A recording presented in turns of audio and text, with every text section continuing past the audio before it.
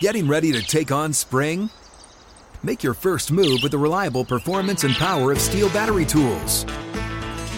From hedge trimmers and mowers to string trimmers and more, right now you can save $50 on select battery tool sets.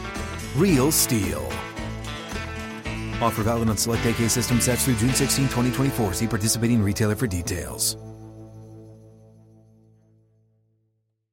When you buy Kroger brand products, you feel like you're winning.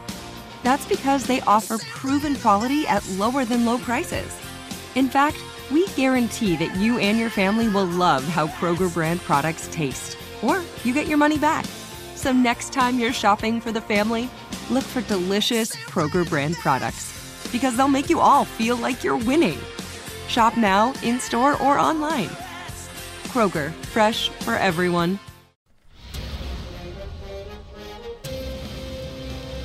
It's time for a Big Blue Kickoff Live. Nobody can ever tell you that you couldn't do it, because you did. On Giants.com. You know what I saw? New York Giant pride. And the Giants mobile app. 17-14 is the final. One touchdown, we are world champions. Believe it, and it will happen. Part of the Giants Podcast Network. Let's go out there like a bunch of crazy dogs. Have some fun.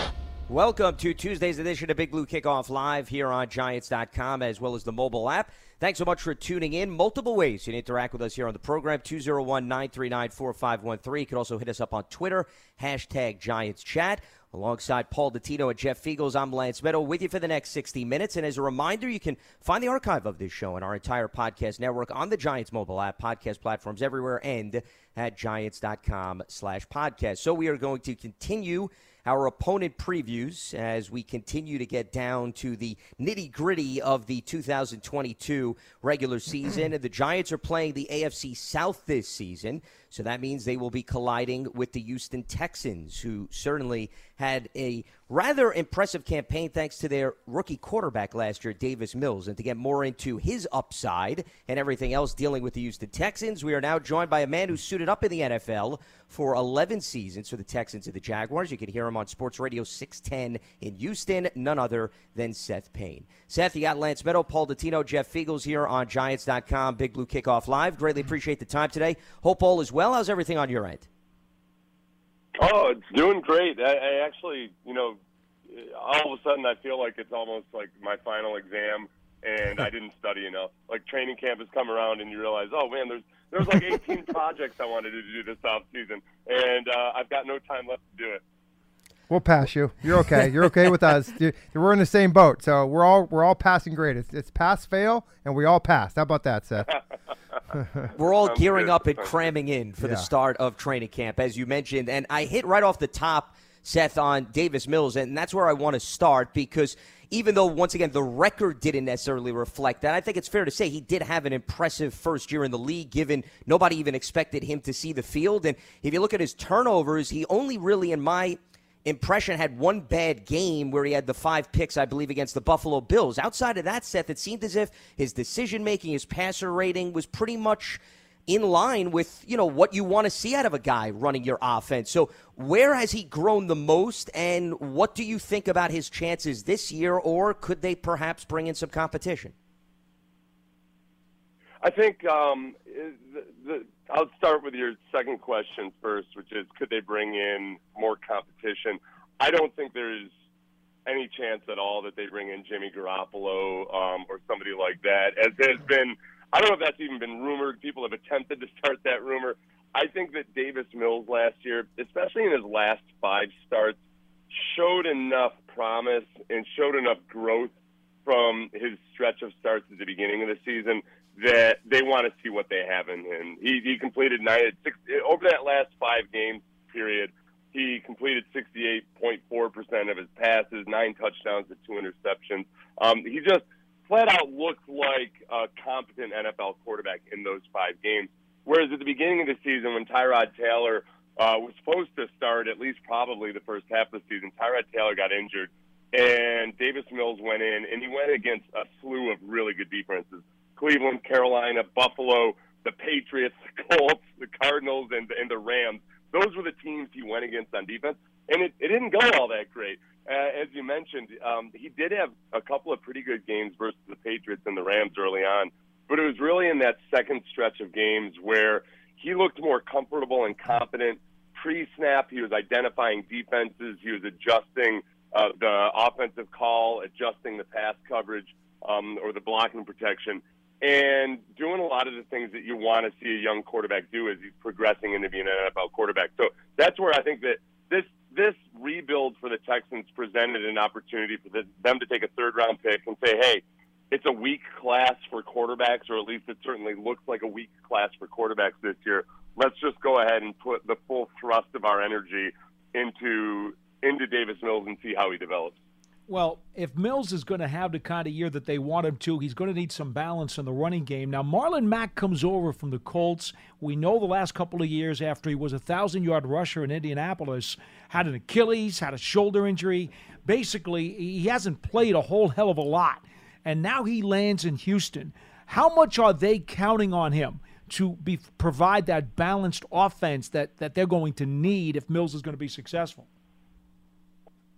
Marlon Mack's an interesting one because, if you look at the history of running backs in the NFL who've suffered an Achilles tendon tear in the NFL and then come back, it's really pretty sparse. In this century, there's not anybody that's even been in the league productively 3 years later after suffering an Achilles tendon tear. So we have, in all these other positions, guys have come back from Achilles tendon tears. In the NBA, Kevin Durant is coming back from an Achilles tendon tear. So they've made a lot of progress with the rehab there. So far, we haven't seen stud running backs do it. So Marlon Mack is a little bit of a mystery. And he comes in Indianapolis, obviously, they ended up having a stud running back that replaced him. So it wasn't like he was going to be pushing for extra time there.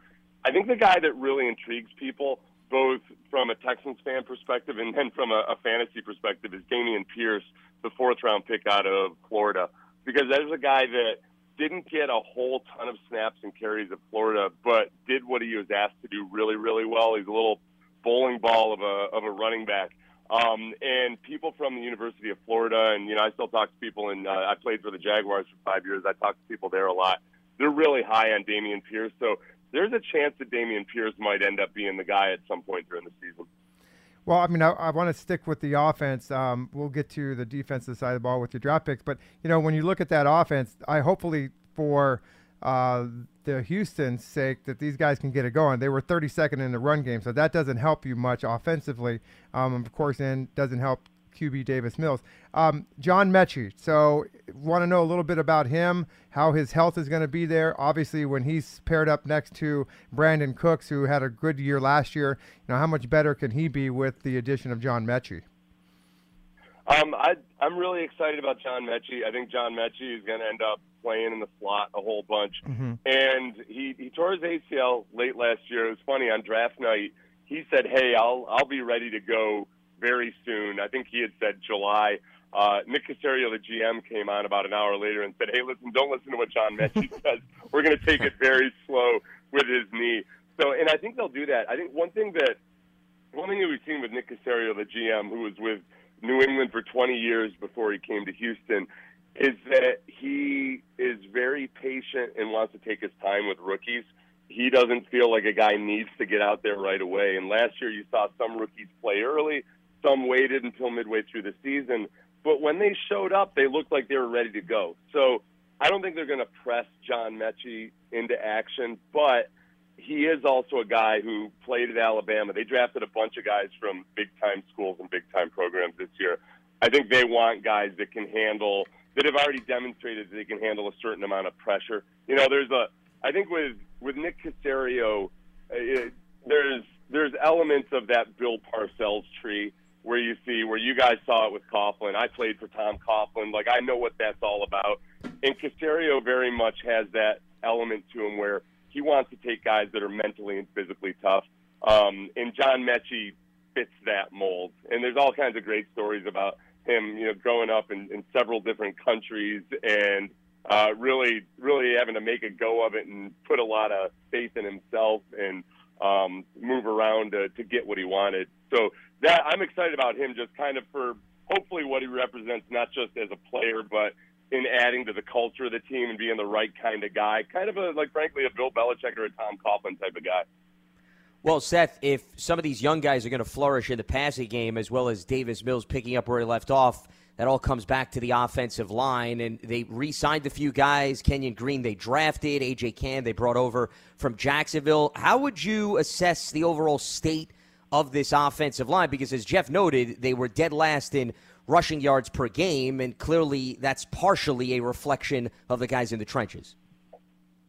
Yeah, completely. And this is something that over the last, really during the Bill O'Brien era, which weirdly extended in the last year because the offensive coordinator last year, Tim Kelly, was a holdover from Bill O'Brien and has only, up till last year, had only coached in the NFL for Bill O'Brien.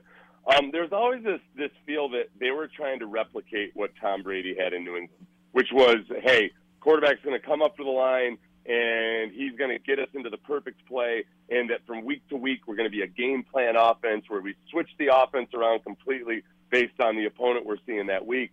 And in doing that, offensive linemen were just confused as hell all the time, and they looked that way.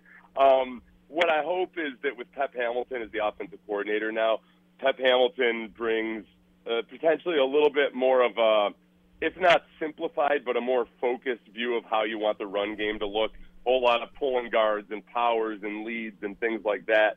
And I think that just through some clarity, the offensive line might be better. But you're right, that there's nothing worse for a young quarterback than to not have a good rushing attack. So when you find out what Davis Mills has this year, we're hoping that they're showing more as a running team. I got to flip it now to the defense, Seth, and I know that as somebody who played up front, stopping the run is something you took a lot of pride in, and this team did not stop the run last year at all in Houston. And when I looked at their draft, I said, okay, well, they got some guys in the secondary pretty high, but outside of Christian Harris, who they took in the third round, they really didn't do anything to help the front seven. I wonder how much of a puzzlement was that to you on the basis that they had so much trouble stopping teams' ground attack? Well, there's that, yes. And also, if you add into that, Lovie Smith, as a coach, as a coordinator when he was with the Rams, as a linebackers coach when he was with Tampa, the first go-around before he was the head coach with Tampa, he'd always been on teams that really put a premium on drafting pass rushers and drafting defensive linemen. You know, two-thirds of the first-round picks that Lovie Smith ever spent were on defensive linemen. So he really likes getting guys that can get after the passer, get penetration up front. I think some of the draft class this year, some of the things that they've done, the fact that they drafted Derek Stingley as a cornerback in the first round, Jalen Petrie, safety/corner in the second round, it kind of reflects Lovie Smith adjusting to the modern NFL, where there is going to be more of a premium on man coverage. The old Lovie Smith Tampa 2 isn't really what it used to be. He's going to mix and blend his coverages a lot more. And I think some of that, you know, as Kayvon Thibodeau and some of the other pass rushers that were out there were certainly linked to the Texans beforehand, I think that they just felt like there was more value in the defensive backfield in this draft than there was on the pass rushers. So would this have been different 10, 15 years ago with Lovie Smith? I certainly think it would be. But there's also, okay, we got to take the best players available. Are we going to fix the run and the pass coverage and everything else right now? I don't know. I think it's going to be like, you know, you saw the Texans last year. They did a few good things, but it's going to be addressing multiple problems over the next few years. And the run defense, I would say the biggest thing that maybe they did to improve, hopefully, was that they drafted Christian Harris, another kid out of Alabama, who has a lot to learn in terms of becoming an NFL cover guy, pass coverage guy, but he can come up and he can lay some licks as a run stopper. And he's another guy, kind of like John Mechie, that feels a little bit like an old school Parcells tree type of player. So that's something hopefully that pans out. Other than that, they've got some young players that, you know, most of your listeners wouldn't recognize, but that they feel good about, that I think might be some kind of diamonds in the rough. Let me talk to you a little bit. I mean, I want to get on Derek Stingley, obviously, for, he's the number one pick, and a lot of people were a little bit surprised at that pick. But, I mean, honestly, the guy can be a perennial shutdown corner if he has the potential to be. The guy I want to know is, and we're pretty familiar with him, is Steven Nelson. I want to know about him a little bit. Obviously, a solid addition, in my opinion, for that backfield. And then a little bit more, I'm just trying to think about the safety position. To me, that's the one, if I'm looking at just a little bit of doing a research on the team, that seems to me like one area that might be a little bit of concern. I mean, Jalen Petrie was pretty solid last year, but give me a little bit of your insight on that safety position and maybe possibly Caserio coming in from maybe grabbing a free agent to add to that mix. Yeah, I think that for the most part, for one, you're exactly right. Okay, I think at any position on this team right now, either if not an existing free agent, a camp cut, or a trade during training camp for a veteran player, is certainly in play at safety, as well as a bunch of the other positions. I think running back's another one. I think that, with the way running backs are treated these days, especially that's another thing that Caserio has taken from New England, I think, which is you want to have a plethora of different types of running backs to be able to use them as you see fit. Mm-hmm. But at safety, for one, I'll say that I think the player that was most mentioned by Lovie Smith and other coaches during the mini camps was probably Jalen Petrie. People really, really like him. Like he can play slot corner.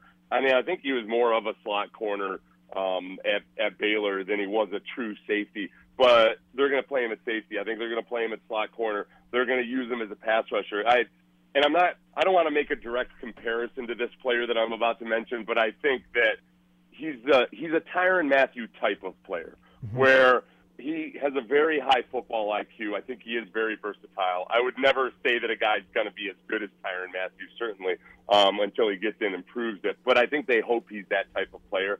So I think in a Lovie Smith defense, which Lovie Smith defenses tend to be very opportunistic. Even last year with the Texans weren't good at hardly anything at all, but they were at the very least top 10 in takeaways on defense. So that's where he might show up as, potential all-rookie team, rookie of the year type of candidate. The other safety positions really up wide open.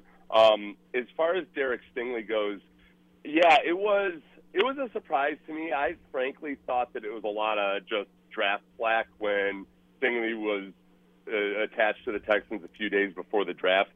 It makes more sense since Lovie Smith has talked about it since then. Like, Lovie has talked about being a team that plays more man, being a team that's more, I guess, quote-unquote, modern NFL. And Derek Stingley, he fits right in with that.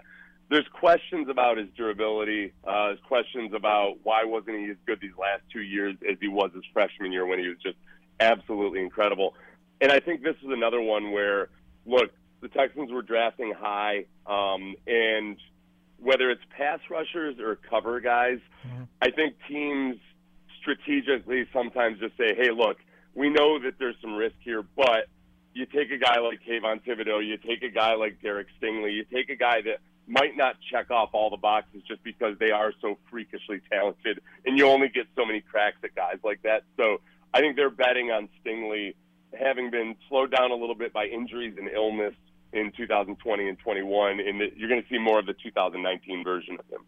Hey guys, this is Matt Jones, Drew Franklin from the Fade This podcast. We got a great episode coming up, picks in all the sports, football, basketball, we do them all, but here's a preview of this week's episode. Do you think it's more embarrassing to dye your hair or to have hair plugs? I don't think either are embarrassing if you're not trying to conceal it and act like you didn't. Okay, so you think if you just come out and go, I got hair plugs. Yeah, like check out these hair plugs. I mean, don't just walk around, tapping, hey, stranger, I don't want you thinking this is natural, but I mean. Do you have to do that with everyone you meet? Some people try to act like they, you know what I mean? Yeah. But I mean, like John Cena got it. When John Cena came back to wrestling, he had a bald spot, and now he doesn't. Mm-hmm. You think he should be required in all interviews to say, look, by the way, I covered up my bald spot? Yeah, I guess it's weird. I mean, you don't wear a sign or put a sign in your yard, but. All right, so what about toupees? Those are the most obvious. But let's say you're like Bill Self and you can get it to where it looks good. His is magical. I don't even know if his is a toupee. It is. I think he went into the future and had a procedure we haven't even discovered yet. And this episode was brought to you in partnership with DraftKings. To hear more, listen and subscribe to Fade This on iHeartRadio or wherever you listen to podcasts. Especially since LSU overall was so hammered by injuries, too. It went well beyond Derek Stingley, as we're talking with Seth Payne, a former NFL defensive tackle for the Texans and the Jaguars. You can hear him on Sports Radio 610 in Houston. I want to go back to the front group because one player in particular, Seth, that stood out to me last season was Jonathan Grenard, their third-round pick in 2020. 8 sacks, leads the team last year, which was quite the boost compared to where he was as a rookie. How much was what Lovey did within his scheme to utilize him in getting after the quarterback a big reason why he essentially had a breakout second year in the league?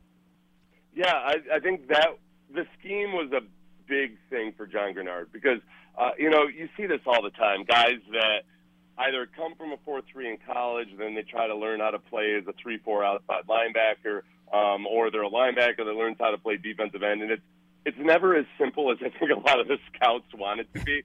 So John Grenard in his rookie year was a guy that had a lot of promise, but was trying to learn how to play outside linebacker in a scheme that maybe wasn't perfect for him. So I think last year when he got to just put his hand in the dirt and get upfield and go, he really took to it. And he's one of these guys. I'm going to make another comparison. Okay, this is going to turn into an interview where I compare players to all-time greats, and go ahead and take them out of context and put it as a headline or something. But the type of player that you hope Jonathan Grenard could be is a guy like Michael Strahan, who Strahan, as you guys remember, didn't come into the league looking like the guy that he ended up being. It took him a little while to just figure out exactly what kind of a player he was. And then ultimately, he was a guy that could play the run, could play the pass. He didn't do it with blazing speed around the edge. He did it through, overall athleticism, technique, football IQ, all those types of things. And I think Jonathan Grenard is that type of a player. And just like I did with Jalen Petrie and Tyrann Mathieu, I'm not predicting that Jonathan Grenard is going to be anywhere as good as Michael Strahan, but I think he is one of those guys that might come along over the course of his first few years in the league, and become a complete defensive end. The guy that you can trust versus the run, that you can trust as a pass rusher, and he's a nice story. Like, he's the kind of guy that if you're going to really develop as a team, you can't do it all with first round picks and high priced free agents. You got to have guys like this. Seth, I was actually going to ask you about 2 former Texans, if I could, for a second, because Giants fans obviously up here know that Tyrod Taylor was with the Texans. We know that Akins, the tight end, was also with the Texans. They're now trying to compete for roster spots here. Taylor brought in as kind of insurance / who knows what's going to happen to Daniel Jones in the final year of his contract. And Akins in a tight ends room that basically doesn't have any holdovers from last year, so the competition is wide open. So if you could give me a thumbnail on what Akins brings to the table and how much of a chance do you think he may have to wrestle the starting job away from his competition. And then as far as Taylor's concerned, look, you know that there are people who are always going to criticize whatever quarterback you have, as well as guys who always love him. The people who really dislike Daniel Jones are already waving flags that Tyrod Taylor should be the starter. Oh, he's going to beat out Daniel Jones. Can't wait to see Tyrod Taylor. I'd love you to cool those people's jets for a minute if you could, too. Well, okay, so with Jordan Akins was always that guy that felt like, okay, man, if this guy can just figure a couple things out, then he could end up being really good. And for whatever reason, it never quite worked out that way. But he was very well liked, and I think as a player, it's not like it was a lack of effort or anything like that that kept him from perhaps really developing or becoming what we thought he could be. It might have been as simple as the circumstances of what the Texans were over the last couple of years.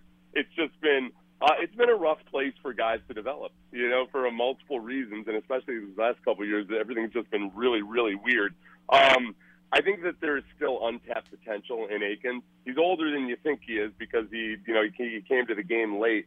But the one thing that I really appreciate about Jordan Akins is there will be at least several times this year when you're going to see him like absolutely bulldoze a safety or a defensive back or a linebacker and embarrass him. He's got some run after the catch juice to him that's a lot of fun to watch. So, yeah, I think that Jordan Akins is something like you're not out of line for thinking that Jordan Akins might compete for real playing time. And then as far as Tyrod Taylor, look, Tyrod, who doesn't care whether you call him Tyrod or Tyrod. I know Hard Knocks had everybody else screwed up for a while, but he's told us multiple times he doesn't care. So Tyrod Taylor, the first thing I would tell you is that especially given that Brian Daboll is going to be working with Daniel Jones, Tyrod Taylor is the perfect conduit. Like, he is the perfect bridge quarterback because this guy might be one of the more or most put-together, professional, mature athletes that I've covered in the NFL. Like, you feel this guy stepped in last year in an incredibly awkward situation. Remember, Deshaun Watson had asked for a trade and then ultimately was accused of sexual misconduct by more than 20 women. We had that going on as Tyrod Taylor is getting signed and named the starting quarterback and basically being asked at times to be the only guy who was standing up and talking to the media and fielding questions about Deshaun Watson. And I think it's really kind of emblematic of the kind of respect that Tyrod Taylor commands from his teammates and from coaches that I think Tyrod Taylor may have handled that situation better than any of the quote-unquote adults or suits or anybody else in the building. He really just did an incredible job of it. And at the same time, I think just has a certain perspective and understanding of the reality of the game that he was both a competitor and a mentor to Davis Mills last year. And I think he did both of those things really, really well. I think he's a guy that actually cares about, the fact that he can be a good influence on a young quarterback. Where some starting quarterbacks are going to tell you that, hey, my job's to go out and play and that's it. You're never going to hear that out of Tyrod Taylor. I think that he'll very much take it upon himself to help out Daniel Jones. I think if Daniel Jones is to lose the job to Tyrod Taylor, it's going to have to be after he, once and for all proved that, hey, that you're not the guy, that he's not the guy this year. If he, you got to give Daniel Jones a chance to go out there and do it at least one time with Brian Daboll as his coach. And I think that's probably what's going to happen. I think he was brought in here for just that reason. If something does happen and then it's time to go. But, it's funny because we do these previews, the opponent previews for the Giants. I'm just curious, Seth, on, what your perspective is or your take is on the Giants team this year, as far as the Giants playing Houston. What do you think about the Giants and what they've done as far as Brian Daboll and where do you see the Giants being this year? The Giants are full of so many experiments that I want to see work out. I was going through you guys' roster earlier, and with Daniel Jones, Daniel Jones is such an exercise in groupthink, and whenever you see a player like that, where all of a sudden the unanimous opinion about this player changes so drastically, so quickly, I want it to work out to where the player just ultimately prevails. But yes, okay, so people thought it was the dumbest thing ever that the Giants drafted Daniel Jones as high as he did. And then several months later, people were incredulous that anybody could ever doubt whether or not you should draft Daniel Jones. But look, I've seen firsthand what can happen to a young quarterback when he doesn't have a good offensive line in front of him, because I played with David Carr. And David Carr, I always wonder what would have happened with David Carr if he had been behind a genuinely solid offensive line, and maybe if he had more good complements to him offensively or weapons offensively. Because I do think that there's something that can happen in the first few years of a quarterback's development where if he doesn't get the right kind of protection, it can permanently break the clock in his head. His ability to read defenses and all those things.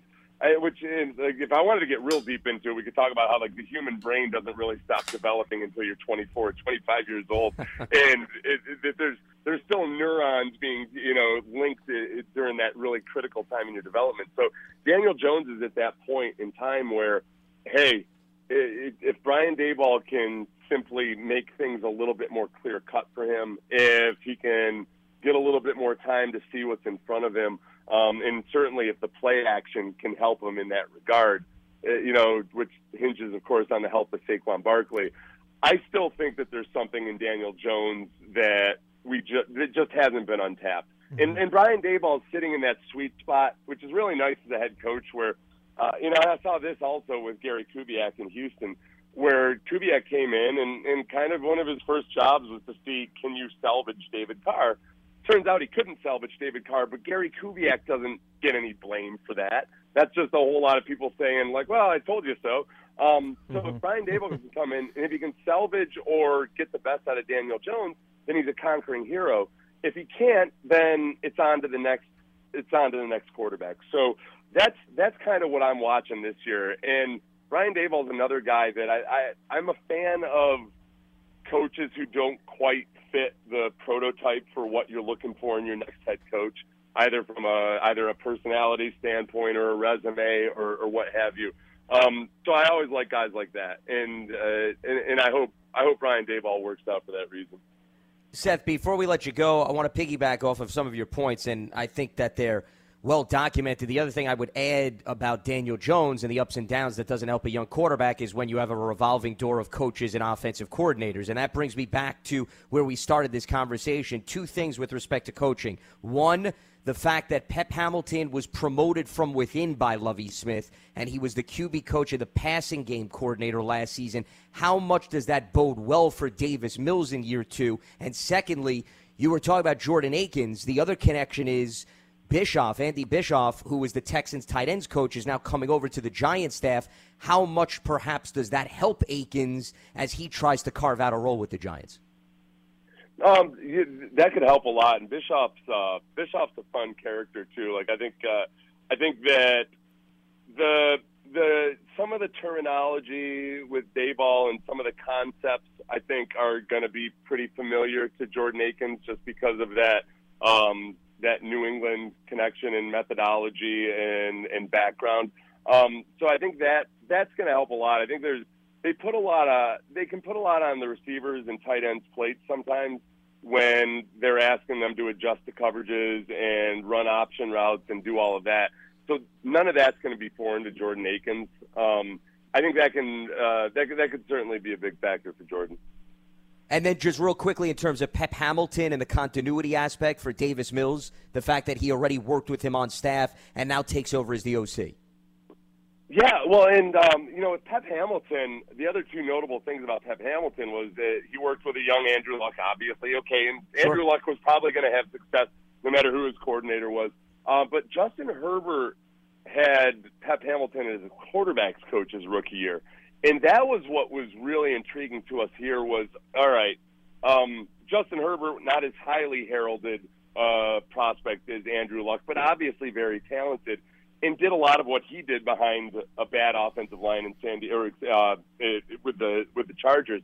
I think that's what we're hoping is that Pep Hamilton, as offensive coordinator, still has enough of a relationship, a one-on-one, hands-on relationship with Davis Mills that he can still impart some of that wisdom to him. Some of the terminology is going to be different. Some of the methodology is going to be different. But I think, like we talked about before, I think it's going to be more straightforward in some respects, which is good for a young quarterback. I think that, kind of like you saw with, I thought they did a good job with that with Mac Jones last year in New England. For an offense that can potentially be really complicated, they kind of delivered that. They delivered it to him piecemeal and kept it very simple at the beginning. So I think that Pep Hamilton's going to be doing a good job, or hopefully does a good job with Davis Mills in understanding exactly where he is in his development. And by the time the Giants see the Texans, it'll be Week 10 of the 2022 season, November 13th at MetLife Stadium. Giants coming off the bye, so by that time, Davis Mills and Pep Hamilton will have a number of games under their belt in this new offensive scheme based on what Hamilton has in store. He is Seth Payne, former NFL defensive tackle. You can hear him on Sports Radio 610 in Houston. Seth, can't thank you enough. Greatly appreciate the time and the insight, and look forward to seeing you Week 10 when the Giants battle the Texans. Great stuff, Seth. Thanks. Hey, Stay well. My pleasure. Thank you, guys. You got it. Seth Payne with some great insight into what to expect out of a Texans team that struggled last season but had some nice flashes with their young quarterback, and they added some new talent, but they brought back a lot of guys with respect to one-year deals. And I think when you look at this Texans team overall, and the reason why I'm emphasizing, guys, Week 10, hey, maybe it's going to be ups and downs, right, the first quarter of the season, Lovie Smith taking over as the head coach. I think we're going to see a different Texans team by the time the Giants get them in Week 10, which is natural for any team that has some new faces and new coaching staffs. But Nick Caserio, who Seth brought up, the general manager who came over from New England, it seems as if, obviously, he's trying to put pieces together where maybe they make an even bigger push in 2023, given they've got more first-round picks and they'll have even more cap space, so that if Mills is the guy, great, you spend it elsewhere. If Mills is not the guy, you have the pieces in play to at least go in a different direction. Yeah, and I was going to ask him that, and he kind of answered it in a roundabout way, because I feel like David Mills is a little bit like Daniel Jones in a sense that we're going to see what he can do. And, and because of that draft capital that they have next year and some of the money and the situation, and by the way, there's a lot the QB draft next year is pretty ripe. So I think that that's probably going to be where they go. And he answered it by the question, well, you know, is there going to be somebody else that they bring in? So I think they're running with him and they're going to figure it out. I think obviously the offensive line, the improvement there will help him and the running game. So I think this is a team that's, you know, you can look at them. They were 4-13 last year. Could you see them at 4.5 this year? Maybe. I don't know. I doubt it. I don't think they're going to be that great, but I think they're a good opponent for the Giants, and you know I'm going to put a win on the board for them for that game. But you know, Lovie Smith is I don't know if you guys can agree with me here, but I thought it was a very interesting pick because I don't know if Lovie Smith still has it as a head coach. We're going to find out, but it seems to me like it's kind of one of those things where they're saying, okay, let's see what he can do. We have a quarterback that's kind of, you know, young, and we'll see what he can do. But they drafted that offensive line to help that running game. That should help any quarterback, of course, Davis Mills, to be, you know, I mean, listen, when you got a running game, you guys know this. It sets up so much better for the passer and being able to do play action. And, again, when you look at the Giants coming into this year, that's what they're trying to do. They're trying to establish some sort of a running game so that they can set up play action, and they went out and got their offensive line, which now we hope can block and give Daniel Jones a little bit of time. Jeff, the only thing I will say about the running game, whether or not it's Pierce or even Burkhead, who's more of a third down back, and then Marlon Mack, who's in there, no matter who it is in the backfield, if they just run right up the back of Kenyon Green, the Texas, he's a mauler, remember? The Texas A&M rookie who's going to be slotted in at left guard for them this year. I mean, he's going to start right out of the box.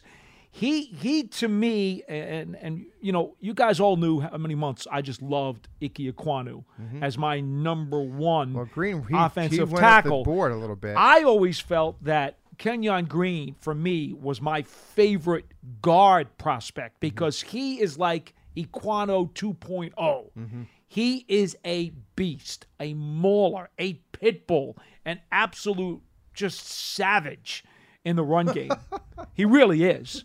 He's a big, strong ox who just batters people and looks to run people over. That in itself is going to light up the eyes of anybody who's running the football. To know that he's in front of you, that's a big deal. That was a great pickup by Houston. Yeah, I mean, he obviously, like I said, Kenyon Green, he kind of started to climb up the board late in the game. Remember, we had talked about him a lot. That's because all these scouts listen to me. That's why. Of course they do. Yeah, you know, we had the I don't know his name, but we had the guy on from Texas A&M, and he basically told us the same thing. This guy is, I mean, if you don't pick this guy in the first round, you're nuts. And you know, of course, the Texans, they went up, they dropped down with Philly. Remember, they traded with Philly, and they got him at the 15th pick. So that was a good pick for them. Well, and also keep in mind, guys, Lovie Smith, if you look at his pedigree, and Jeff, you were talking about, how effective he'll be as a head coach. When he was in Chicago, first of all, he did a really good job. He got fired after a 10-6 season. Let's not forget about that. But what I was going to bring it back to your point, Jeff, is Lovie's teams always ran the football in Chicago. Sure. So I think he wants to bring that facet back. Something tells me he doesn't want Davis Mills airing things out. But now, remember, game flow is going to tell an awful lot. Mills had to throw the ball a lot last season. Why? Because the Texans were playing from behind. You get an improved run game. Maybe you play some games that are a little bit more competitive. You'll have the ability to pound the football, and that could have been a big reason why they took Kenyon Green, because Lovie Smith, hey, if we're going to run the football, we better improve the guys in front of the runners. So I think he probably had a great deal of influence behind that selection. Sure. Yeah. And again, you can always be pretty safe when you have a good running game.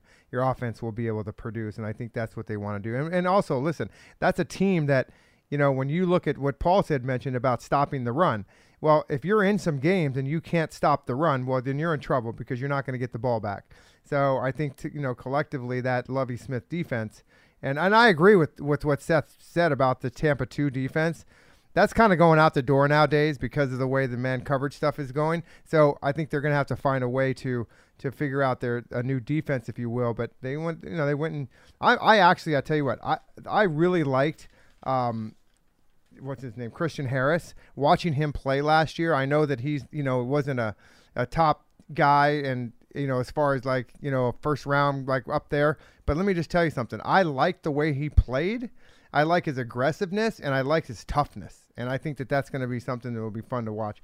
And, of course, he was a captain of that Alabama team, which tells you there's probably a lot of good character stuff out of him, too. Getting ready to take on spring? Make your first move with the reliable performance and power of Steel battery tools.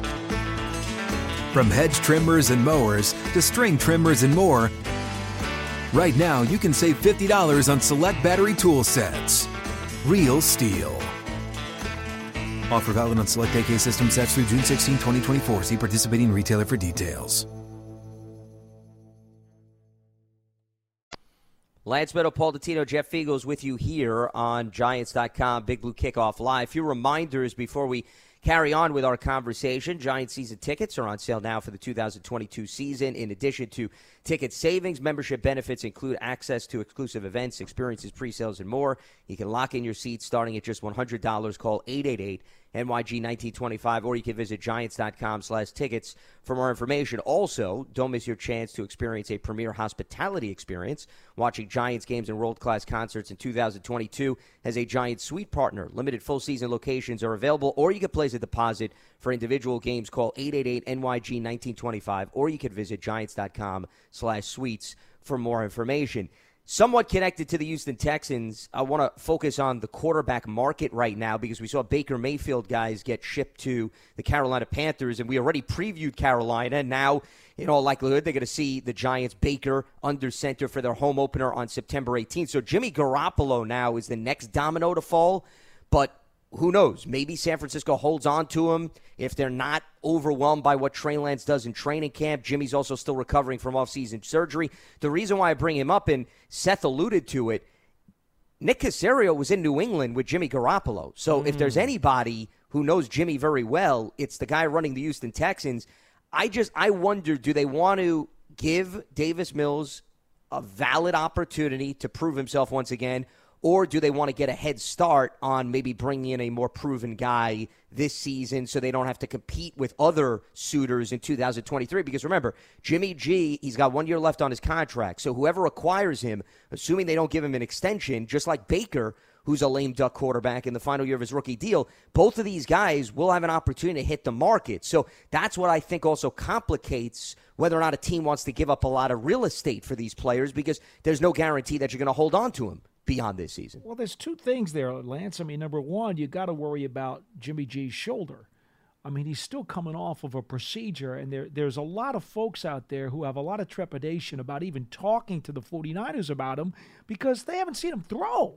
I mean, that in itself is a big obstacle that's going to have to be dealt with, and that's why I don't expect anything to happen with him until after training camp and maybe even a month or so into the season if a team gets a quarterback hurt. That would be number one. But number two, he'd have more value also around the trade deadline. Without a doubt. Yeah. Now, but my advice to the 49ers, you were fools to draft Trey Lance anyway. Jimmy G should have been your quarterback. Try to mend fences with him. Put Jimmy G back into the starting role if he's physically capable of doing it, and ride with this guy. They made a mistake with Trey Lance. They absolutely blew it. He's raw. He's never going to amount to a whole lot. They never should have turned their back on Jimmy G. That in itself was a mistake, and they've got a chance to reverse their field and to try to save it. But they probably won't. And they'll pay for it in the long term. Well, I think what hurt them is they thought by drafting Trey Lance, that would put them in a great position to protect themselves in the event Jimmy doesn't stay healthy. And what happened last season? Well, Garoppolo, for the most part, played the bulk of the year. They get all the way to the NFC Championship game, right? I mean, they're a dropped interception away from potentially going to the Super Bowl. I mean, that's how close it was for the Niners. The people in San Francisco who turned on Jimmy G were foolish. Jimmy G is not the reason that the 49ers failed to reach their potential or their promised land. He's not the guy. He didn't destroy them. He didn't screw it up. Well, he couldn't stay healthy, though. That's what their biggest concern was. Never been able that's to my stay point. healthy. And that's what I'm saying, Jeff. Yeah. That's always been part of the equation. But his performance on the field, he's not the reason that they fell short. Sure, but I guess what I'm getting at is I don't think the Niners, it's them turning their back on Jimmy G and not having faith in him as a quarterback. I think they're concerned about, can we bank on getting X amount of games out of Garoppolo? Jeff, it's very similar to the Giants with Daniel Jones, right? Yep. Are you going to get 10 games out of Daniel Jones? You're going to get 15? You're going to get 17? You don't know, and when you don't feel very confident in that, I understand, just like the Giants brought in Tyrod Taylor, another team may be saying, okay, hey, we like the intrigue of this young quarterback. Let's take a flyer with him. And then maybe 2-3 years down the road, he takes over as the successor because it's time for us to move on. And Jimmy's contract, remember, only has 1 year left. Yeah, and let me tell you, the guy's made a lot of money. Absolutely. Holy smokes. And Sure. I think that, and you look at quarterback money nowadays, and if there's some sort of injury tied to that type of contract, that worries me.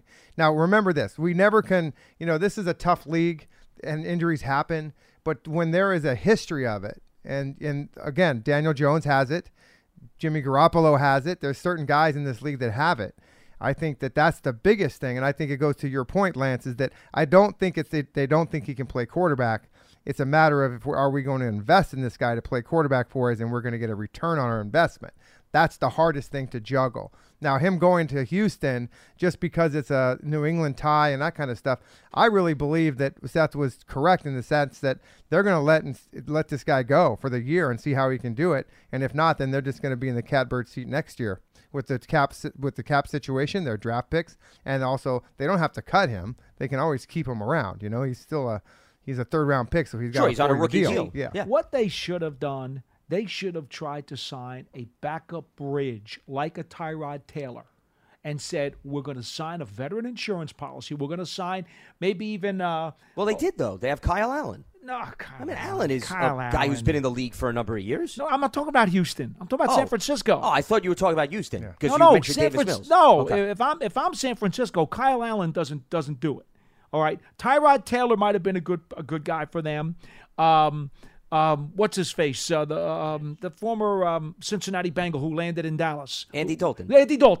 Andy Dalton would have been the kind of guy who they should have done. If they were going to try to protect themselves against Jimmy Garoppolo's shoulder or other injuries, what they should have done is said, we're going to still roll with Jimmy G. We're going to sign a Dalton. We're going to sign a Tyrod Taylor type, and we're going to use those guys as a potential bridge quarterback if Jimmy G can't play. That's what they should have done. Instead, they rolled the dice with an extremely high draft pick. My God. On Trey Lance, who hadn't proven anything at a high level in college. They absolutely took a bigger gamble than they needed to, and that's why they're now in a pickle, because Trey Lance is not going to get them to the playoffs. Trey Lance will probably not, according to football people who I know, amount to a whole lot of little hill of beans in the next several years. They've basically set themselves back and destroyed the franchise quarterback position. They've burned the bridge with Jimmy G, and they've drafted a young kid who's not going to amount to much.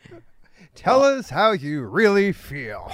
I don't know. I think the jury is still out, Jeff. I'm not sure. I need more clarity on where he stands on this situation. If we had another hour, I'm sure that Paul could give it to you. Have guts, man. Don't be wishy-washy about it. Well, wishy-washy. We have guts. Just speak it like it is. No, I wouldn't go so far to say that they ruined the franchise, Paul. Listen, that's the one that I thought was. It is a pretty storied franchise. When you fumble away the handling of your quarterback position, it takes a while. It becomes a 3 or 4 year penalty. Look at the Jets. Look at the Cleveland Browns. Who cares? You you fumble the quarterback position, especially with a team like San Francisco.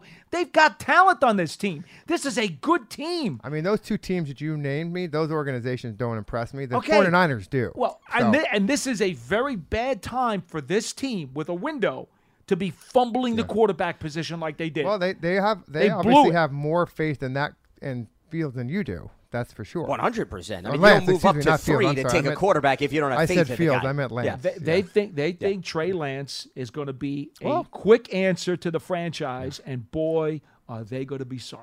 Well, that's why I would hold on to Jimmy Garoppolo for this season. I would still keep Which is what Trey I told Lance you 10 on the minutes bench. ago. Yeah. I mean, that's how I think the Niners should operate. So we agree. He's got 1 year left on his Pearson deal. said that John Lynch is on the other line. So can we patch him in? Hey, I don't get paid enough to help John Lynch. I'm sorry. Tell him to go away. Well, I mean, listen, the Niners have made a number of good draft picks during this tenure, even with Kyle Shanahan. And I think Shanahan will do very well with Trey Lance because Shanahan's a good offensive play caller. Yeah. And he's a creative mind, and Lance is much more mobile than Jimmy G. So, he's got the skill set. It's a matter of can they fine-tune him with limited experience. Of course, in college, he wasn't a 3-year starter. He wasn't even a 2-year starter because he had, 3 starts outside of the 16 games he played in that 1 year. And granted, COVID didn't help his cause either. Okay, that was out of his control. They didn't have a season because of COVID. So, that wasn't something that he could dictate, whatever it may be. But that's why I'm not having the overwhelming rush to put Trey Lance on the field this season. Jimmy G's got 1 year left on his contract. Assuming he's healthy, start him. Trey will continue to learn. Listen, Aaron Rodgers sat, Phillip Rivers sat. I understand there's urgency to get a guy on the field in this day and age, but it's not unheard of if you preach some patience. And I don't think it's going to hurt Trey Lance in the long run if they wait till 2023, Jeff, to have him take over. And it won't. And I just don't think that – I know that you said that the next domino to fall may be Jimmy Garoppolo. I don't know, how far that domino is leaning right now because it's just because of the injury thing in the contract. I'm just worried. I would be worried about that. So I'm with you, both of you, and him staying put, and then their young guy can play behind him. And by the way, if he gets hurt, which he probably will again, then you put the young guy in there, and then he's there for good.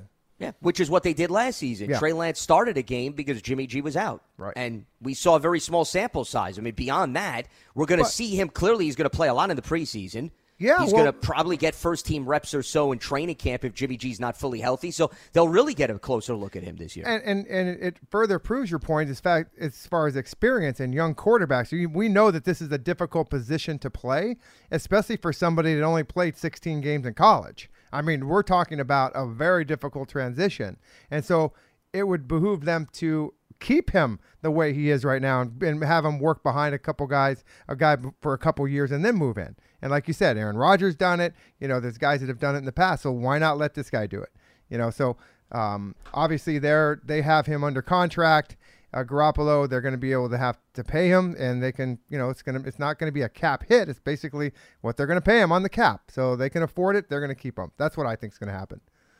What do I know? Yeah, go what ahead. What do I know? Well, listen, This it's all turned into a speculation at this 49ers point. podcast. I know. Giants fans are going to be thrilled when they see you list this, Pearson. Oh, big Garoppolo talk at the end of the show. Yeah. Well, it's news. Yeah, it's news. There relevant is to the NFL. some news from more to do with yesterday's show. The Panthers GM came out and said that it is an open competition for the QB. Of course they're going to do that. Sure, of right? course. I mean, yeah. I Baker mean, Mayfield's not going to be starting week 1. Yeah. I can Against the guarantee you. Browns. Yeah, Yeah. that's absolutely not going to happen. I mean, they only made a trade a few weeks before training camp because clearly they have full confidence in Sam Darnold.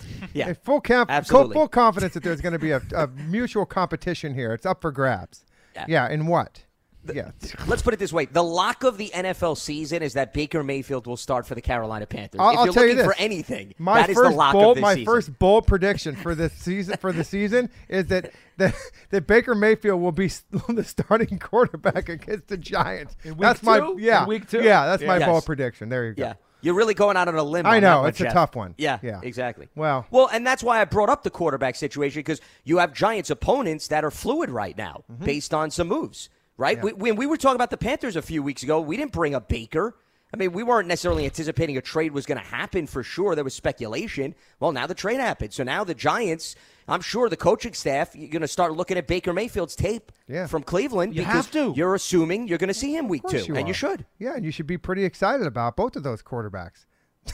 Oh, now we're going to crap on another quarterback. See, okay, so this is what happened. See, Paul took advantage of Trey Lance, and now Jeff all of a sudden is going to tell us how much that Baker Mayfield's not going to salvage his career. Go ahead, Jeff. The floor is all yours. Brother, Yes. I tell you, I don't think he can. First of all, I don't. Although he is tough, he's a tough dude. I will give him that. He plays hurt, but I just don't think the guy's got it. I really don't. So we'll see. Yeah, I don't know. Boy, man. I mean, a lot of it has to do with probably with his injuries. Yeah. So. But yeah, I'm really glad that he'll be lining up against the Giants in week 2. That's fine. I personally would rather see Sam Darnold. Well, yeah, I was going to say, but that's not what's going to happen. I think the My Panthers point is upgraded their that circumstances. that is not going to happen. We would be much happier if we saw Sam Darnold. Yeah, absolutely. Yeah. Now, here's the thing. Speaking of the Giants, though, and this is why I went there with Jimmy Garoppolo, because the timing of when you play an opponent, you can't dismiss that. For example, the Texans, like I said, Davis Mills is going to have an opportunity by the time he sees the Giants. He'll have another half of a season to continue to week develop 10. and grow. Yeah. Correct, exactly. Now, Baker, this is where maybe things balance out. Baker has not been with the team this offseason. So Baker's going to have all of training camp. He's got to learn a new offense. He's got to get used to a new play caller in Ben McAdoo and new personnel.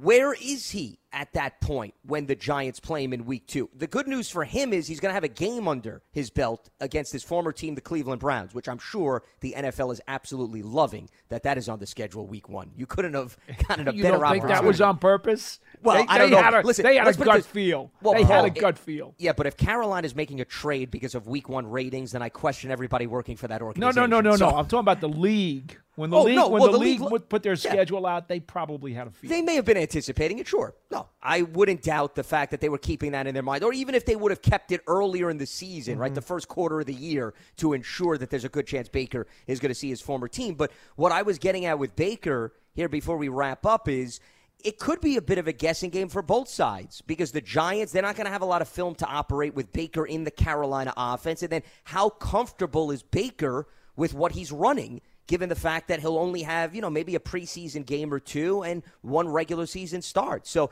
that's what I think adds a little bit extra intrigue to that week 2 matchup. Well, it'll be interesting. Clearly, you guys are not excited about that game. I thought Paul would be jumping through the roof. No, we're talking about a regular season, early season game here. Can't get him We worked already up did over a that. Panther show. I mean, No, but we didn't do anything Baker related. nah. You know what? I'm not a big Baker Mayfield fan, and I'm certainly not a Darnold fan. So I'm a fan of his commercials. I think they're great. Let's I just like say the dog in a quarterback. they so are. I don't mind that. The Progressive Field commercials are outstanding. They are. They're better than his play. Unfortunately, you don't win football games based on how many commercials you're in. I hate to break it to the two of you, but I know that's a big No, we're newsflash. trying. Yes. I All right. mean, Well, oh boy, this thing can get really off the track quickly. well, sometimes. and that's why I'm trying to rein us back onto the track as we look to wrap up shop here. There's a station So- coming by, right? You can Yes, stop it there. is. It's coming fast and furious. There's no doubt about that. So we will continue our opponent preview series, and I'm sure there will be 2 quarterbacks that on tomorrow's program will get a glowing recommendation for Paul, given the fact that it's Drew Lock against Geno Smith as we preview the Seattle Seahawks. So there's a teaser for you people tuning in for Wednesday's edition of Giants.com's Big Blue Kickoff Live. Today's episode is part of the Giants platforms everywhere and Giants.com/podcast. For Paul Dottino and Jeff Feagles, I'm Lance Meadows. Stay locked to Giants.com for all the latest, and we'll speak to you on Wednesday right here on Big Blue Kickoff Live. Have a good one. Live Nation presents Concert Week. Now through May 14th, get $25 tickets to over 5,000 shows. That's up to 75% off a summer full of your favorite artists like 21 Savage, Alanis Morissette, Cage the Elephant, Celeste Barber, Dierks Bentley, Fade, Hootie and the Blowfish, Janet Jackson, Kids Bop Kids, Meghan Trainor, Bissell Pluma, Sarah McLachlan. Get tickets to more than 5,000 summer shows for just $25. Until now through May 14th. Visit LiveNation.com/Concert Week to learn more and plan your summer with Sean Paul, Sum 41, 30 Seconds to Mars, and Two Door Cinema Club. Tired of restless nights? At Leesa, we know good sleep is essential for mental, physical, and emotional health. From memory foam mattresses to hybrids that keep you cool all night long, Leesa's mattresses offer exceptional comfort and support with free delivery and 100 nights to try out your mattress in the comfort of your home. For a limited time, save up to $700 off select mattresses plus 2 free pillows. Go to Leesa.com/iHeart for an additional $50 off mattresses and select goods. Exclusions apply. See Leesa.com for more details.